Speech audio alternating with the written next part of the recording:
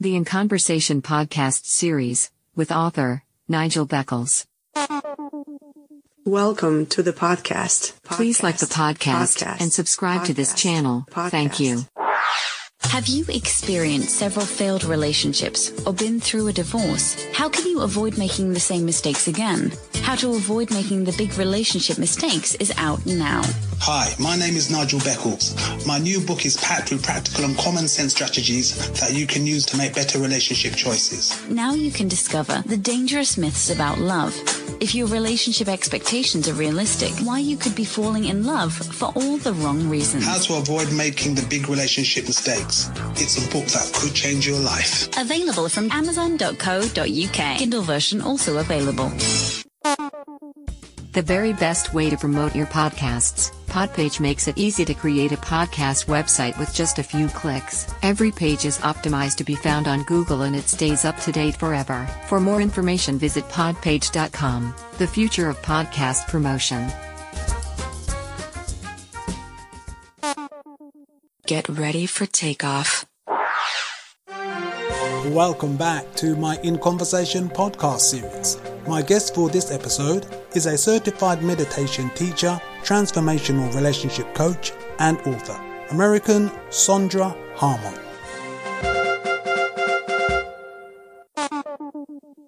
Hi Sondra, welcome to my podcast series. How are you? I'm great. Thank you so much for having me here. You are very welcome. Where are you living at the moment? Actually, right now I'm in Puerto Rico.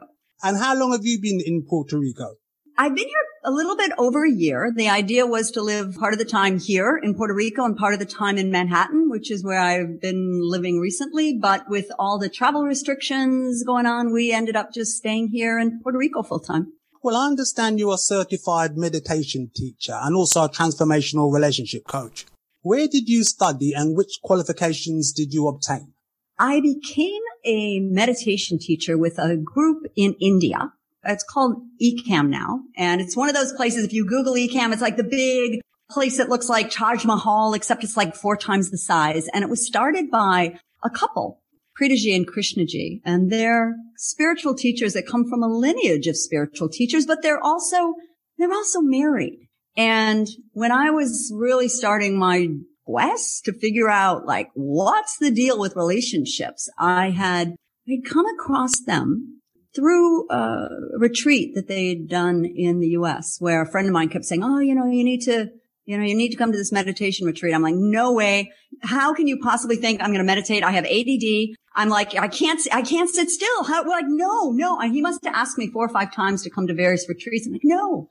Anyway, I finally, got to experience one of their meditations, which was so simple and so quick and so transformative that I was like, okay, sign me up. I'll go to whatever retreat it is. And then I ended up in San Francisco, just got like blown away in terms of how it shifted not what I knew. Like there was no new knowledge, but it shifted like my consciousness that I decided I was going to go to India and study with them. So I studied to become a meditation instructor and then also to become what they call a consciousness transformer, one consciousness transformer. And I learned more about how do you teach and how do you help people change and shift in a way that's not about reading books or, learning new tips or tools or strategies.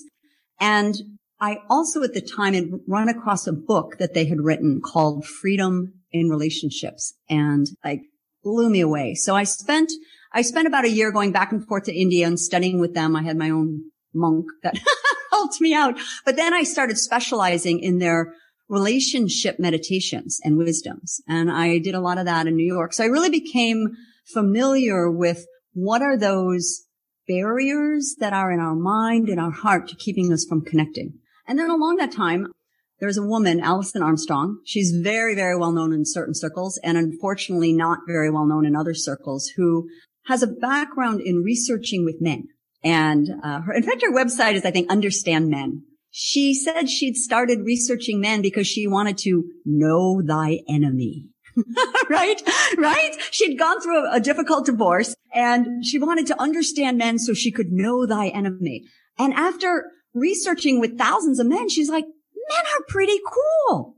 Like, men are awesome. And that's what she taught. So I was introduced to some of her books, and she was offering a course to learn how she taught transformation, which, also we traveled around the country with her learning and then also researching. So I spent 2.5 years doing similar research, researching with men, researching with women on different aspects of relationships and different aspects of masculine and feminine energy, as well as different healing modalities. So those are kind of the two most impactful long-term training programs that I've been on with various mentors.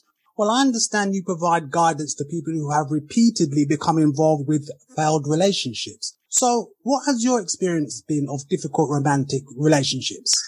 I always say I'm kind of like Goldilocks. You know the story of Goldilocks and the Three Bears? So it was my first relationship, and these were all like 8 to 10 years. My first relationship, it was just too hard. So I switched to another one, which was too soft. So then I'm thinking, okay, the third one will be just right, right? My experience of it, though, was it was worse than the first two combined. And it just kept getting like more and more difficult. And I was having the same issues, but with different men, completely different men.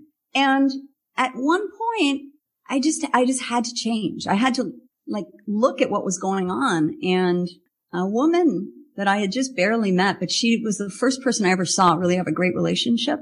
And with all these relationships, she said, sweetie, what's in it for you? And that's when I first turned inward. And that's what took me on my journey to India. That's what took me on reading 2 or 3 books about relationships every single week. That's what took me on this tour with Alison Armstrong, traveling and learning from her. So that was my experience. And I just don't want people to suffer as long as I did. In my first book, I've actually got a chapter called Relationship Patterns. The viewpoint that I take on it is there is something in us, and it doesn't matter where it came from, because it could come from parents. It could come from society. It could come actually just from our DNA. Like there's certain instinctual behaviors we have because we're either men or we're women and we're all human that compel us to do things that maybe don't make sense in the modern world, don't make sense for us, don't make sense for the type of relationship we're trying to build. And it's a lot, to me, it comes down to a lack of consciousness. So bringing conscious awareness to that kind of landmine in your own head or brain or consciousness, whatever you want to call it, to me is the key. It's different for every person what's there, but I like to look at that moment of hurt and upset as the key to finding out what's going on. And too many times what we do is we sweep it under the rug, right? Oh, no, it's not a big deal. Oh, he didn't mean that, or, whatever. It's like we hold on to the hurt, but we pretend we don't hurt, or we blame ourselves. We could blame the other. And even though that sounds like something that may be liberating, it actually still keeps us attached. To keep that blame going doesn't allow us to look inward. Anyway, and so in my book, that's my exploration what are the 12 different things that we do rather than allow ourselves to experience the hurt and look underneath what's going on so that we only have to go through it once. Right? Well, I'm going to talk to you about your book a little bit later on. I did want to ask you, what do you believe are the biggest myths regarding maintaining a healthy relationship? One of the biggest myths that I see that totally changed my world is I think that there's this idea out there that when you have this great relationship, you'll never get your feelings hurt. You'll never be disrespected. You'll never be disappointed. All of these things that we think that when we have the perfect relationship, we won't feel those things. We won't experience that. And I know that's kind of what I was looking at. It's like, well, wait a second. I'm being hurt. I'm being upset. And I'm like, this is, there's like wrong. I've got to figure out how to stop this. I've got to change the other person. So that's like my number one thing. Like just realize you're going to get your feelings hurt. You're going to feel disrespected. You're going to get disappointed. And it's not that you won't. It's how do you deal with it? And how do you use that to become even more connected with yourself and your own needs and your own like what fills you up and the other person too. So that's probably the number one thing that I look at. Well, what advice would you give someone who is single and looking for a serious relationship? a little bit, it depends on where they are with their former relationships. If they left their relationships hurt and like less than they were before, if they're holding on to the past in any way, my first advice would be to dissect and release what's still within them so they can start a new relationship with an open heart rather than starting the relationship with all the walls that they've built before that had to do with somebody else. So if they're coming off bad, I'm going to use the air quotes, bad relationships, that's what I would recommend. If they're in a really good place and they're already open, they're open-hearted, they're not holding on to the past, I would really focus on what is the experience of the relationship they want to create and what do they want to bring to the relationship. So many times we're focusing on what do we want to get from the relationship, and to really look at what's the experience you want of the relationship and what you're bringing to it. And I know that sometimes that can come across as, yeah, but what about me? What about what I'm getting? Right? In my past relationship, I did all this, I did this, I did that, and still I got my heart broken. That falls into the category of they're still a little hurt. But if you're open-hearted and you're aware, that's all you have is what you're giving. And then I guess the one last thing for both is how to ask for what you need. And I think, not to generalize, but I'm going to generalize, women tend to be have more difficulty in asking for what we need. There's a thinking out there that, well, it's just that we expect somebody to read our minds. But I think sometimes it's just easier to have that expectation that they can read our minds rather than risk the no. Asking for what our heart's desire is really vulnerable and it's really hard. And if you're asking from somebody that you really care about, you can end up having all these tricks and strategies to manipulate the person into giving you what you want rather than just coming out and saying, this is what I need. This is what I need to be my best self. If you're still holding on to stuff, there's one advice. If you're open-hearted, another, and then learning how to ask for what you need is good for everybody. So we've spoken about singles. What about couples? How would you advise a couple to improve their relationship if it was a bit rocky? One of the things that a lot of times clients will ask is, can we come in as a couple? Can you work with both of us? And I won't do that in the beginning because there's this myth out there. In order for me to be happy, I have to get that other person. I have to get my partner to change. So a lot of people go into counseling or they go into therapy together, not because they themselves want to look at themselves and what's going on with them and what they need and why they've got these landmines, but they're going in hoping to get the support of another person to change them, that other person. The first thing I would say for couples is, look, if you're the one suffering, look at yourself, not from the lens of blame or from the lens of shame or not being good enough, but like really dig in and see what does it take for you to be joyful, for you to be happy, for you to be fulfilled. Fill yourself up. And now let's look at maybe having some communication about tips and tricks, because it's really hard to ask someone else for something in a relationship when you are demanding it, right? When you have all that energy of like, if you don't pick your socks up, you need to pick your socks up off the floor. What's wrong with you? Maybe you don't actually need to have socks picked up. Maybe you should pick the socks up. All these things, when you can ask for a change in an open way or communicate in an open way, it's a totally different flavor. So people that are to the point where they want help, I recommend that the person who wants the help starts with getting them self-help. Seems reasonable. We have to work on ourselves. I observe that many people go into relationships not looking for a partner, but looking for an unpaid therapist. And unfortunately, many of us are not equipped to be therapists. Yes, because I interviewed hundreds and hundreds of people. And some of the best advice I got was from this woman who was talking about when she's upset and when she's having frustration and anger, she doesn't go and talk to her husband about it. First, she talks to a bunch of girls that she knows can, can help calm her down, not blame anybody, not be, not kind of going to the, oh my God, he's such a, I don't know if I can say that, but I'm saying it because that's what women will say.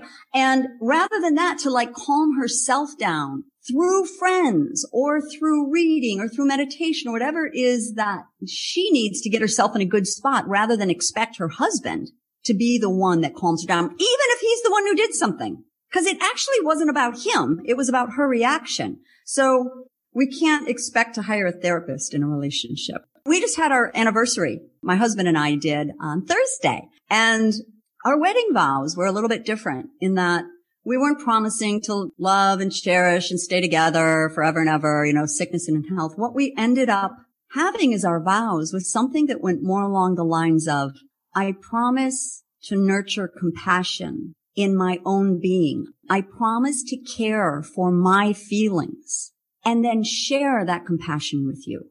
I promise to nurture joy in my own being and then share that joy with you. I mean, it kind of went something like that, but you get the idea. It's like our vows were about us taking responsibility for filling up ourselves first and then, overflowing with joy. Now you have something to give to somebody else. If somebody isn't filled up themselves with love and joy and compassion, any amount they give to someone else, they're doing it as an investment and they want interest back, right? Because they're giving something they don't have.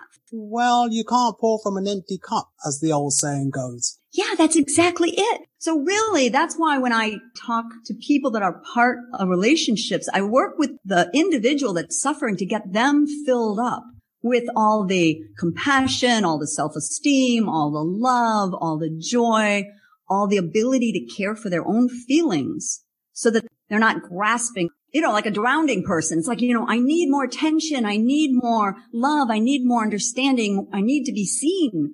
If you can be seen yourself and see yourself and take care of yourself and grow this love, then you share it with the other. And it's like, yay,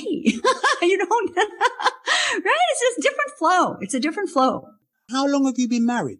Yeah, we've only been married 2 years. So I went through this journey and for anyone out there listening about how, the possibilities of having had difficult relationships, because I'd had very difficult relationships and everything turned around for me when I was 49. And that's when I started reading and researching and learning. And oh my God, I watched so many TED Talks. TED Talks saved my life. And then I met my husband when a couple years after that, I was 51 and we met. It was amazing from the beginning. Not that he doesn't hurt my feelings and not that I don't do things that upset him. Well, let's talk a little bit about your book. What is it called and what is it about? It's called The Power of Ouch. And the tagline's an illustrated guide to healing from hurt and creating a life of love and connection. It's about starting with the idea that, we're kind of born for connection. Like have you ever watched little kids playing and how easily they connect and total strangers, they're these cute little toddlers on the playground or the beach. I see them here and they just, they're open and they're smiling. And my premise is that we're born for connection, but what happens? And that's where I go into the hurt that happens naturally, part of relationships, like I said, but also part of life. Like life is going to hurt our feelings. Life is going to disappoint us. Right? All these things. And what is it that we do rather than just letting that hurt flow through us and getting back to connection? Because again, using my toddlers on a playground example, one of them will get in a fight over a toy or something, but then 10 minutes later, they're playing again. Adults, we hold on to this. So it's actually a fun book. It's illustrated with a lot of cartoons, and I use a metaphor of hot potatoes. Hot potato meaning that thing that, it's hot, it hurts, and yet we're holding on to it in all these different ways. We're sweeping it under the rug, which is kind of storing them up until they come up to our eyeballs and we explode. Or we file our hot potatoes away, waiting to pull it out at the right moment when he does the next thing that's upsetting, right? All these things we do with our hot potatoes. Then there's actually in the middle, it's a choice. And all of this is a choice. And I think sometimes we don't realize we have a choice. Do we want to hold on to these hot potatoes? And there's good reasons to have them. I'm not saying, in fact, the whole book goes awesome reasons to hold on to hurt this way and then awesome reasons to not hold on to hurt in this way.